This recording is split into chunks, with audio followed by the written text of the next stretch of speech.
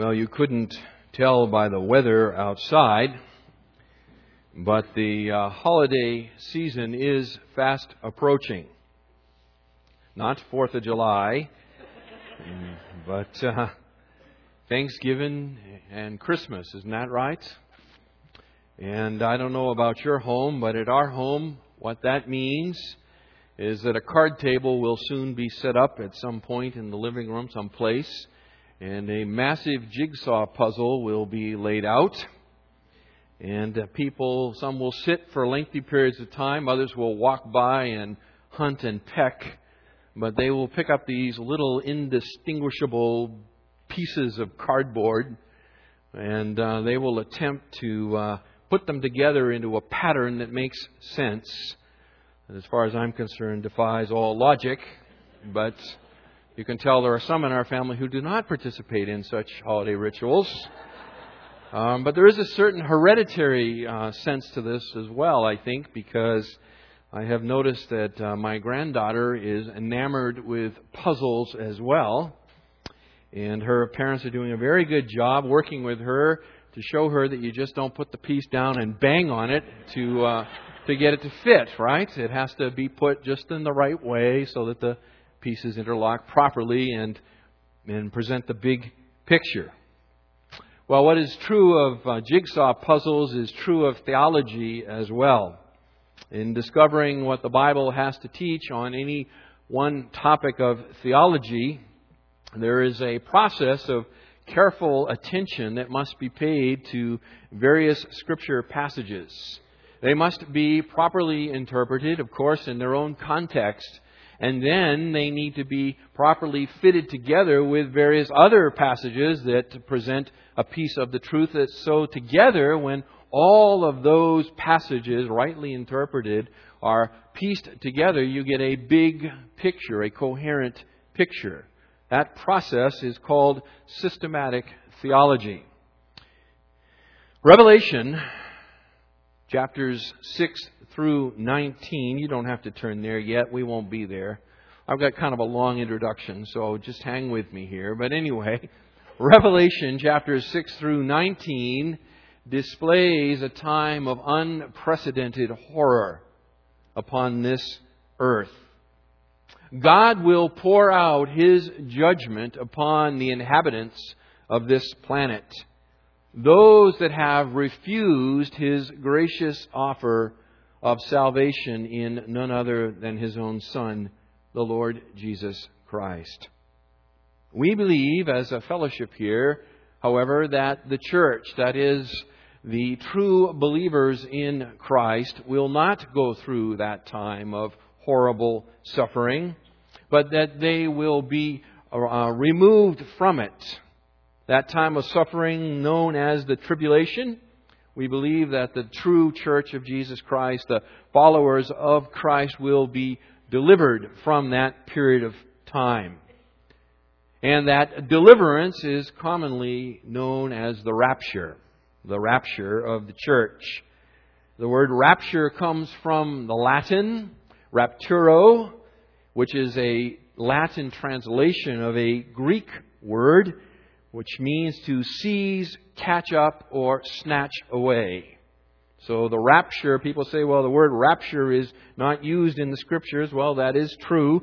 The word is hapazo in the Greek, but the Latin translation is rapture or rapturo, which comes to us in the English as rapture. But the meaning is to seize, okay, to catch up or to snatch away from something. This concept of a sudden and irresistible catching away of the church is directly taught in Paul's epistle to the Thessalonians, chapter 4. So 1 Thessalonians 4 and verse 17. Don't open there yet either. Okay? You can if you want to, but I'm not there yet. So 1 Thessalonians 4, verse 17, harpazo is used there. Actually, the term is used to be caught away. This idea of being snatched before the storm or caught away is a concept that is nowhere revealed in the Old Testament. Nowhere in the Old Testament are the people of God ever promised such a deliverance, such a catching away. There is no Old Testament parallel to this. However, it is sprinkled liberally through the pages of the New Testament. And in light of what the New Testament reveals, we can go back into the Old Testament and we can see foreshadowings of this very doctrine. That which is was a mystery to the Old Testament saints has been fully revealed to us who live on this side of the cross. So this morning, with the time available to me, and I'm now positive into next week as well, Zach, so it will go 2 weeks. What I want to do is present to you or review with you 10 reasons. 10 reasons why we believe that the rapture of the church will occur prior to the tribulation. 10 reasons. And then what I want to do is reflect with you upon the significance of this doctrine for both the life and vitality of this church. All right? So we don't want to learn doctrine just to stuff our heads full of doctrine. There is a practical outworking, a practical implication of this doctrine that we will get to. So, are you ready? 10 reasons. I've given them to you, by the way, on your handout. You may want to pull that out and just kind of follow along. I didn't leave you much space to write, I'm sorry. But you can kind of pencil them in, and then you can always get the CD or stream it off the web or whatever you would like to do. So, we believe, first, in a pre-tribulational rapture because. Every one of these 10 has a, because. We believe because, and then there's the reason for you, okay? Otherwise you'll say, why does it begin with the word of or something, okay? We believe in a pre-tribulational rapture because, number one, it preserves the doctrine of imminence. The pre-tribulational rapture, amongst all the various options that are out there in evangelicalism, preserves the doctrine of imminence. So what do I mean by that? The English word imminent comes from another Latin verb, which means to overhang or to project. Thus, the English word carries the idea of hanging over one's head. When something is an imminent event, it is hanging over your head. It is ready to overtake you. It is close at hand. That's the idea of an imminent event. It is something that is close in hand in the sense that it can overtake you at any moment. Now, other things may occur first, but nothing has to occur first. Otherwise, the event is not imminent. All right? Do you understand that distinction? Something may occur first, but nothing must occur first. Otherwise, you do not have an imminent event. Imminent also does not mean shortly. It does not mean shortly because shortly implies a period of time in which an event must occur. And an imminent event is not time-bound. All right? It is not time-bound. So it's not that something is going to happen next week. That makes it imminent. It may indeed happen next week. It may not happen for, 5 years. It can still be an imminent event. An event that is hanging over your head that could occur at any moment. Now, this concept of imminence is speaking of the return of Jesus Christ. The return of Christ as spelled out in the New Testament. And the New Testament is full of examples of the belief of the first century church, the teaching of the apostles, that the return of Jesus Christ was absolutely imminent. For example, now you can turn if you would like. All right? Well, actually, I'm going to do it this way, looking at the clock. Don't turn unless you're really fast. But 1 Corinthians 15. All right, I'm going to be buzzing through a bunch of scriptures. I'll take you to the ones that you got to go to. Otherwise, just listen. 1 Corinthians 15, verses 51 and 52. The Apostle Paul, writing to the church at Corinth, says the following: Behold, I tell you a mystery. We shall not all sleep. Notice who he addresses in this. We, he's including himself, them and him. He's saying, we shall not all sleep, but we shall all be changed. In a moment, in the twinkling of an eye, at the last trumpet. For the trumpet will sound, and the dead will be raised imperishable, and we shall be changed. The Apostle Paul is teaching the doctrine of imminence. He is fully expecting that within his lifetime, They will not all sleep. That is a New Testament euphemism for the death of a believer. They will not all die, is His teaching to them, but they shall all be changed, right? The Lord Jesus will return with the trumpet sound, and the dead will be raised, and all will be changed. All right? So there is that understanding in the mind of the Apostle Paul that all of the people at the church of Corinth at that time were in the imminent return of Christ. It could happen to them at any moment. Give you another example here. Titus chapter 2, verse 13. Paul writes to Titus, and he says that we are to be looking for the blessed hope and the appearing of the glory of our great God and Savior, Christ Jesus. We are to be looking for the blessed hope. Implication, it could happen at any moment. It is an imminent event. It is overhanging them. James chapter 5, verses 7 through 9. I've kind of condensed it for you here, but James says, "Be patient, therefore, brethren, until the coming of the Lord. Behold, the judge is standing right at the door." The judge is right there. He is right outside the door. Be patient with regard to His return. He is right there. He could come at any moment. 1 John chapter 2, verse 28. "And now, little children, abide in Him, so that when He appears, we may have confidence and not shrink away from Him in shame at His coming." All right, notice again the we. When He appears, we, John includes himself and those to whom he's writing, that we may have confidence and not shrink away at the appearing of the Lord Jesus Christ. The Apostle John, writing here somewhere in probably around 80, 90, is writing to these believers, and he's saying that Christ could appear at any moment. Revelation chapter 22, verse 7. Jesus says, "Behold, I am coming quickly. Blessed is he who heeds the words of the prophecy of this book." The idea with quickly again is not that that he's defining it as a certain moment of time. It's again the idea of any moment. I could come at any moment. All right? Blessed is he who heeds the words of the prophecy of this book. So throughout the New Testament, and I've given you only a sampling of verses, throughout the New Testament, there is a fundamental understanding and teaching by the apostles that the Lord Jesus Christ could return at any moment. So, from God's perspective, though, there is a fixed order to things. Is that not true? Indeed, over in Acts chapter 1, verse 7, Jesus said to them, that is His disciples, "It is not for you to know the times or epochs which the Father has fixed by His own authority." They were questioning Jesus before His ascension, and they were saying, "When shall you set up your kingdom?" That is, when shall you get this millennial program on the road? And He says, it's not for you to know the time that the Father has set. There is a certain time. So from God's point of view, it is a fixed moment in history. But from man's or human's point of view, it could be at any time. And so we are exhorted over and over and over again in the New Testament to live our lives as believers under the reality or the truth that Jesus Christ could appear today.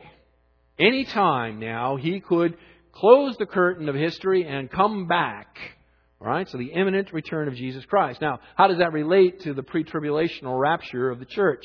The snatching or catching away of the church prior to the 7-year period of tribulation? Well, I think the answer is obvious. And that is, if the tribulation has to come first, then the event of the return of Jesus Christ can no longer be what? It can no longer be imminent. Because you will know immediately that 7 years has got to happen first, then He'll come. If you are under the impression that the return of Jesus Christ for His church occurs midway through the tribulational period, then you know for sure that, right, when the tribulation begins, and we know that it begins with the signing of the peace treaty between Antichrist and the nation of Israel, the Scripture tells us, you'll know for sure, that's Daniel 9, by the way, you'll know for sure that when the peace treaty is signed, that if you believe in a mid-trib rapture, that the Christ is returning in 3.5 years. It's no longer an imminent event. The only theological understanding of the return of Jesus Christ for His church that holds the doctrine of imminency without problem is the pre-trib rapture. That is the snatching away of the church and then the 7 years of torment. Okay? So we believe in the pre-tribulational rapture of the church because it preserves the doctrine of imminence. Second reason. We believe in the pre-tribulational rapture of the church because, secondly, it provides comfort to the church. It provides comfort to the church. 1 Thessalonians chapter 4. Now, please go ahead and turn there. If you are using a Pew Bible, that's page 1183. So 1 Thess 4. Normally we'll take a passage of Scripture and we'll camp there and we'll work our way through it, right? Word by word, clause by clause, and pull it all apart, put it all back together again. But we are building a jigsaw puzzle here, okay? So we're pulling pieces from many places and putting it together. We're also taking what is a 6-week fit class, and we are now condensing it down to 2 sermons, all right? So we're necessarily going to move quickly through some of this. But we believe in the pre-trib rapture because it provides comfort to the church. 1 Thess 4, beginning in verse 13. But we do not want you to be uninformed, brethren, about those who are asleep. That, again, is the New Testament euphemism for the death of a believer. Only believers are spoken of in the New Testament as being asleep. All right? So those who are asleep, that you may not grieve as do the rest who have no hope. For we believe that Jesus died and rose again. Even so, God will bring with Him those who have fallen asleep in Jesus. For this we say to you by the word of the Lord, that we who are alive and remain until the coming of the Lord shall not precede those who have fallen asleep. For the Lord Himself will descend from heaven with a shout, and with the voice of the archangel, and with the trumpet of God. And the dead in Christ shall rise first. Then we who are alive and remain shall be caught up together with them in the clouds to meet the Lord in the air, and thus we shall always be with the Lord. Therefore, comfort one another with these words. Comfort one another. This is a passage of comfort. This passage is designed to comfort the church. And is not the comfort of a general resurrection of the dead. It is the comfort of the reality of the return of the Lord to snatch away, to catch away, verse 17, right? Those who are His own. Notice verse 16 at the end. It says the dead in Christ. That, by the way, is a technical Pauline term to speak of the believer. One who is united by faith with Jesus Christ is spoken of by the Apostle Paul as being in Christ. So those who are in Christ shall be snatched or shall be taken up from the graves, their bodies, to return to be reunited with their spirits. And those who are alive shall be caught up together with them, and we will be always with the Lord. Comfort one another. Now think with me on this. If the prospect for the Thessalonian believers was 7 years of horrifying tribulation, what kind of comfort would be in these verses? How would the Apostle Paul speak of this as comforting? If there's 7 years of purifying, refining tribulation, as some would have us believe, in store for the church, then Paul's promise to them is pretty doubtful. If he is saying to them, listen, after 7 years of tribulation, then Christ will return and the dead will rise and those that are left will be caught up together and you'll meet the Lord in the air and thus you'll always be in the Lord, with the Lord. What comfort is there in that? Aren't the dead better off? Would it not be better for the dead to remain dead and miss the 7 years of tribulation? But the comfort specifically that he gives here is the fact that they will not miss it, but they will be resurrected and you will join them at the same time. Now, these believers, go back to verse 6, chapter 1, just so you understand. These believers are already suffering much tribulation. Right? Verse 6:1, you also became imitators of us and of the Lord, having received the word in much tribulation with the joy of the Holy Spirit. They are already suffering. This is a suffering church. It is not much encouragement to tell them that, by the way, you are already suffering, but don't worry, much more suffering is to come. Okay? Comfort one another with these words. Okay? There's a lot more. It's worse. Think it's bad now. It's going to get worse. Comfort one another with these words. No. The Apostle Paul says, 2 Corinthians 5:8, to be absent from the body is to be where? Present with the Lord. All right, you understand that? So if the rapture of the church occurs at the end of the tribulation, then the comfort factor of the rapture has been removed. But if the rapture occurs prior to the tribulation, then Paul's words of comfort to one another make sense. All right? Third reason. We believe in a pre-tribulational rapture because Christians are not destined for wrath. Christians are not destined for wrath. Chapter 5, verse 9 of 1 Thessalonians. For God has not destined us for wrath, but for obtaining salvation through our Lord Jesus Christ, who died for us, that whether we are awake or asleep, we may live together with Him. Now, let's talk for a minute about the wrath of God. The wrath of God is not like human wrath. Human wrath is uncontrolled. It is frequently irrational, and it is an display of human sinful anger. Okay, that is not what the wrath of God is. The wrath of God is a settled, passionate, burning anger of the Creator towards those who are His creation, who have rebelled against Him. It is a settled anger. It is a fixed anger from Creator against creature. And according to the Bible, the place where the wrath of God is most fully and completely expressed is in the place called the lake of fire. For it is there in the lake of fire that He will cast those who reject Him fully and finally, where they will be tormented forever and ever and ever. But there is a temporal sense to the wrath of God as well. And the temporal wrath of God is reflected most fully for us in Revelation chapter 6 through 19, right? The 7 years of tribulation, of horror being poured out on the earth. Some would say, by the way, that, well, that's not quite true because the first 3.5 years of the tribulation, which is the time of the 4 horsemen, right? It is man's wrath upon the earth that people are experiencing, and it's not until the second half where it's God's wrath. I would beg to disagree. It is Christ who breaks the seals and releases the horsemen to pour out wrath on this earth. And you can find an Old Testament example in God using Babylon, right? Wicked Babylon to pour out His wrath on Israel. So just because the beginning of the tribulation, the wrath comes through human instrumentation, don't for a minute be fooled into thinking it's not God's wrath that's being poured out, for it is. The promise here, 1 Thess 5:9, again, look at it. God has not destined us for wrath.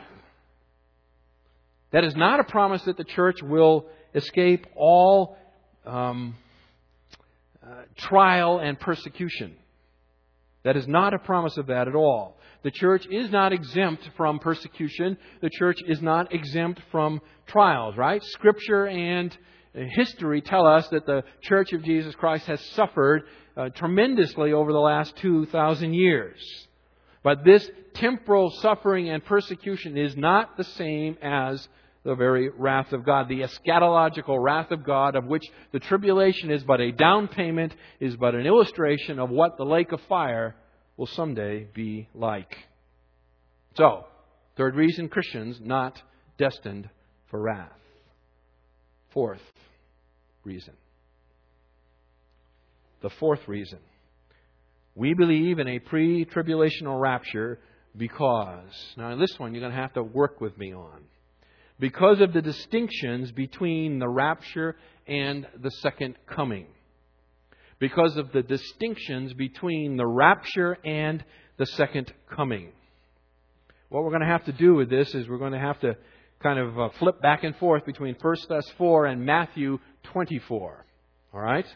Matthew chapter 24 and 25 is the great prophetic passage in which Jesus speaks of His second coming.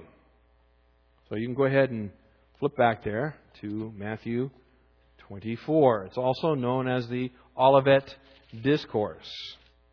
Now, it's important as we look at this, and we're only going to be able to look at it briefly, but it's important to understand the background of it. In this great passage, Jesus is responding to three specific questions that His disciples have asked Him. All right? Look at the end of chapter 23.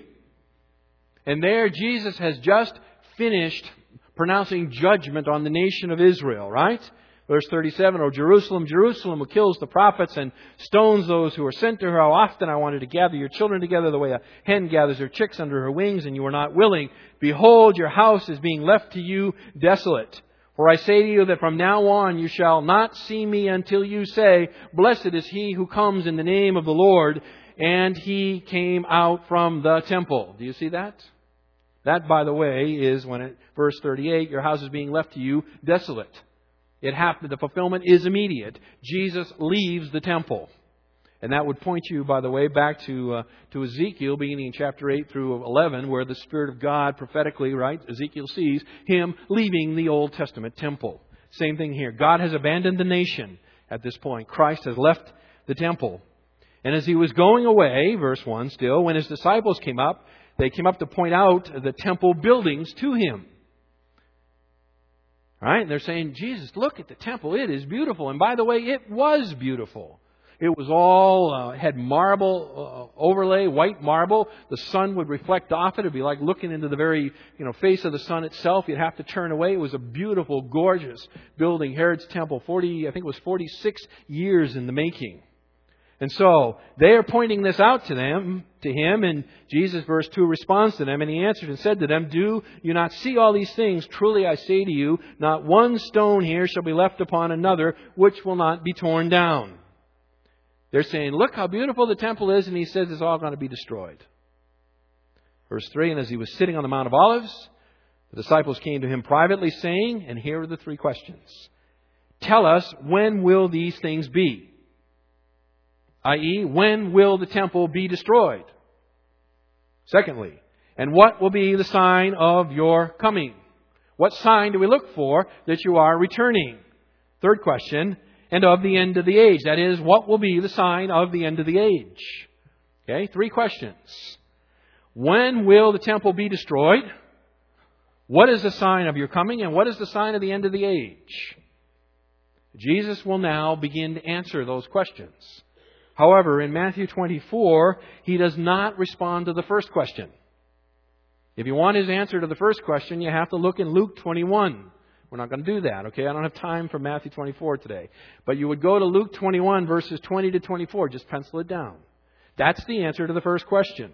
When will the temple be destroyed? Jesus answers the question, Luke 21, verses 20 to 24, which is just another account of the Olivet Discourse. The answer in short form is in AD 70, when the Roman armies surround it and destroy it.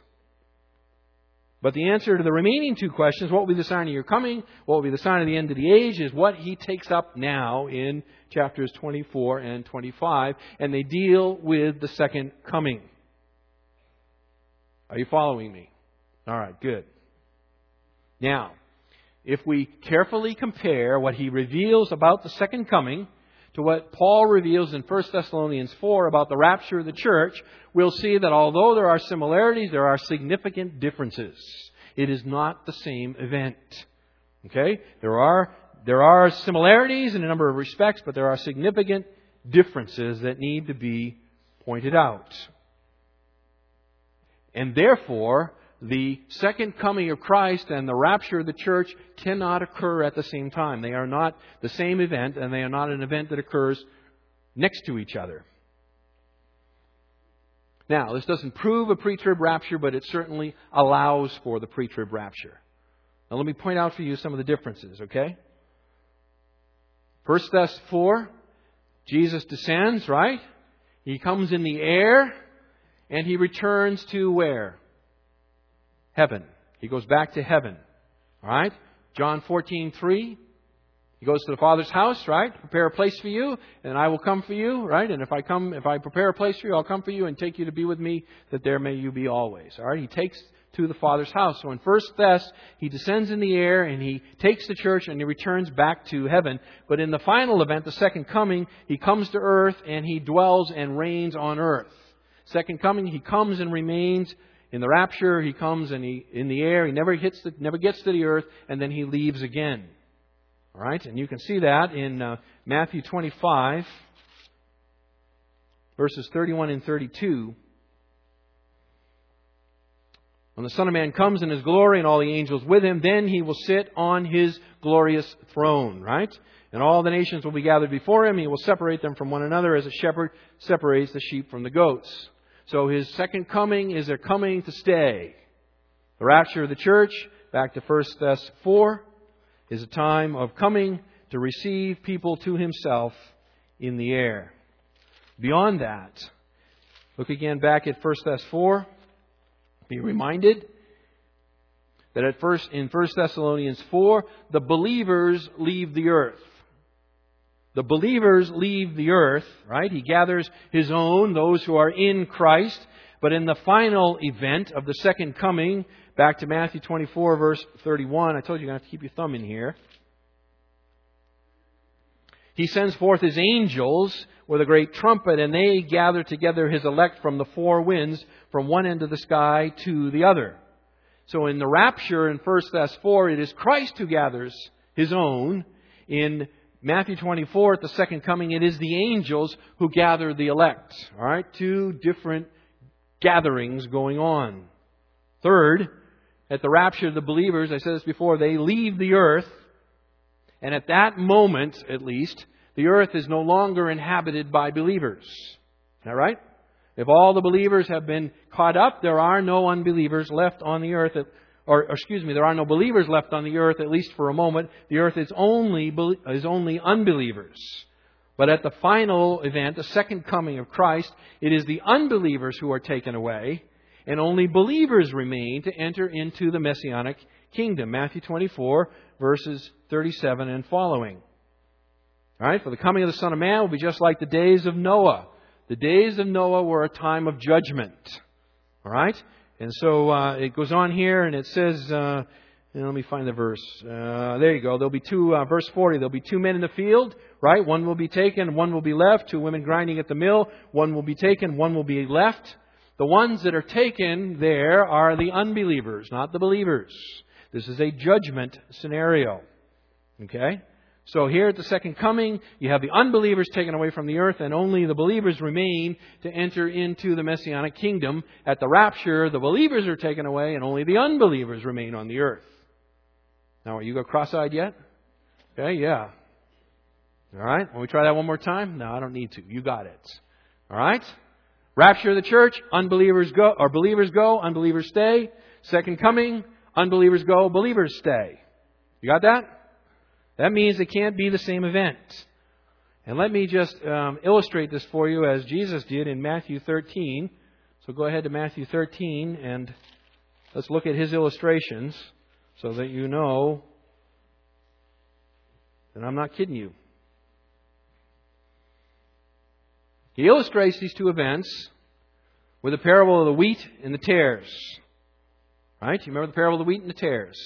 Verse 30, Matthew 13, it says, "Allow both to grow together until the harvest, and in the time of the harvest I will say to the reapers, first gather up the tares and bind them in bundles to burn them, but gather the wheat into my barn." Okay? First gather who? The tares. The tares represent what? The unbelievers. All right? Beyond that, you can take a look at the parable of the dragnet, right? And that illustrates it for you. Matthew 13, verse 48. 47, the kingdom of heaven is like a dragnet cast into the sea, gathering fish of every kind. When it is filled, they drew it up on the beach, and they sat down and they gathered the good fish into containers, but the bad they threw away. So it will be at the end of the age. The angels shall come forth and take out the wicked from among the righteous. You understand the difference?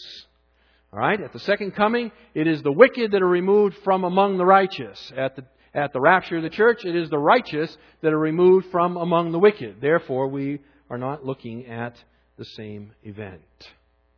Okay? Can I try one more on you? One more and we'll pause. All right? We believe in a pre-tribulational rapture because of the purpose of the tribulation. Because of the purpose of the tribulation.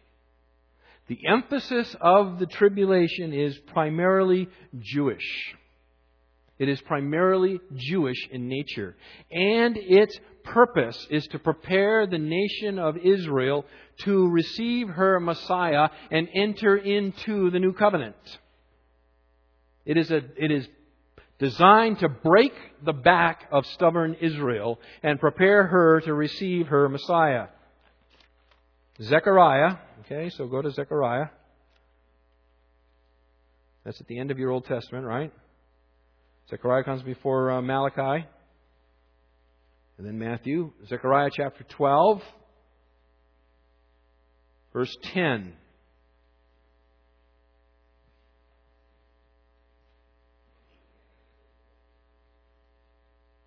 Zechariah 12:10, he says, "And I will pour out on the house of David and on the inhabitants of Jerusalem the spirit of grace and of supplication, so that they will look on me whom they have pierced. And they will mourn for him as one mourns for an only son, and they will weep bitterly over him like the bitter weeping over a firstborn." Remember Jesus said, "That I leave your house desolate, you will not see me again until you say what? Blessed is he who comes in the name of the Lord." The fulfillment of that prophecy, Zechariah tells us here in Zechariah 12 and verse 10 and following, occurs at that time when the nation bends their knee to receive their Messiah. Beyond that, if you go back to the left a little further to Daniel chapter 9, and that's worth going to and reading. Daniel 9, and beginning in verse 24.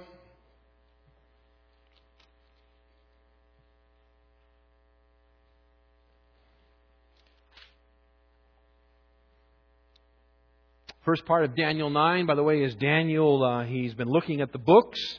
And he's Jeremiah's prophecy of the 70 years of captivity. He's been doing a little ciphering. He figures the 70 years must be just about up. And so he prays and he says, "Lord, is this the time?" Right? The 70 years seem to be just about up. And he prays this long prayer of repentance for his people. And then he says, verse 20, "Now while I was speaking and praying, confessing my sin, the sin of my people, presenting my supplication," and so forth, right? "Then the man Gabriel, the angel Gabriel, came and spoke to me." And what did he say? Here it is, verse 24. He says, 70 weeks have been decreed for your people and your holy city, to finish the transgression, to make an end of sin, to make atonement for iniquity, to bring in everlasting righteousness, to seal up vision and prophecy, and to anoint the most holy place. Now that's a power-packed verse that we're not going to be able to deal with. But he says, "So you are to know and discern that from the issuing of a decree to restore and rebuild Jerusalem until Messiah the Prince, there will be 7 weeks and 62 weeks." All right? Or 69 weeks. Weeks of years. 7 days is a week, so it's periods of 7 years. All right? "And it will be built again with plaza and moat, even in times of distress." Verse 26, "And after the 62 weeks, Messiah will be cut off and have nothing. And the prince of the people who is to come will destroy the city and the sanctuary, and its end will come with a flood, even to the end that there will be war. Desolations are determined. And he will make a firm covenant with many for 1 week. But in the middle of the week he will put a stop to sacrifice and grain offerings. And on the wing of abominations will come one who makes desolate, even until a complete destruction. One that is decreed is poured out on the one who makes desolate." What in the world is he talking about? Well, here's what he's saying. He's speaking to Daniel with regard to the people of Israel. And he's saying, "Daniel, this is what your future looks like. There will be a period of 69 weeks of years or 69 weeks of years rather, until Messiah comes. And then Messiah will be cut off. And then there'll be another week. And in the middle of that week, a treaty that you had signed, right, a firm covenant, verse 27, will be broken. And there will be a time of destruction and sorrow and desolation that will come upon you. Just as the 69 weeks are weeks of years, so we believe this final week is a week of years, 7 years. The very 7 years that the tribulation is revealed to us in the book of Revelation. So the tribulation period, the point of all this, is primarily a Jewish period. Notice the kind of terminology, by the way, that is used throughout the Scriptures to talk about this particular time of sorrow. Again, it's Daniel's people, chapter 9, verse 24. In Matthew 24, he speaks of the coming of false messiahs. Matthew 24 also talks about the preaching of the gospel of the kingdom. Matthew 24, verse 20, it talks about flight on the Sabbath day. Daniel 9, Matthew 24, it talks about the temple and the holy place. Matthew 24:16, the land of Judea. Revelation 7, 4-8, it talks about the 12 tribes, right, of the sons of, or the children of Israel, the 144,000 Jews. Revelation 15:3 talks about the song of Moses. Joel 2:28-32 talks about signs in the heavens. That's picked up in Matthew 24. Revelation 6 talks about signs in the heavens. 9:27 of Daniel, the covenant with the beast. Also talks about the sanctuary and the sacrifice and the temple ritual and so forth. So all of these things that are spoken of the tribulation period are all Jewish in their origin or flavor. All right, it is a Jewish period of time. It is not a Gentile period of time. Therefore, we believe that the church, which is primarily made up of what? Gentiles, will not be here for that tribulation period. It is a time designed by God to bring the ancient people back to Himself. Okay? So, we've given you 5 reasons this morning. There are 5 more. And we'll just handle the 5 more next week. Okay? Bring your Bibles and come back next week and we'll look at the last 5 together. Vincent, why don't you come up here? Because we have some families coming into membership. Let me just pray for a moment and then you bring those up, would you? God our Father, we've gone through a bunch of stuff and we've done it really quickly. But I pray that your Holy Spirit would at least cause the big picture to lodge in all of our minds. Help us to understand that the Church of Jesus Christ has this great and blessed hope that we are not destined for wrath, but that we are to be with Christ forever in the Father's house. Amen.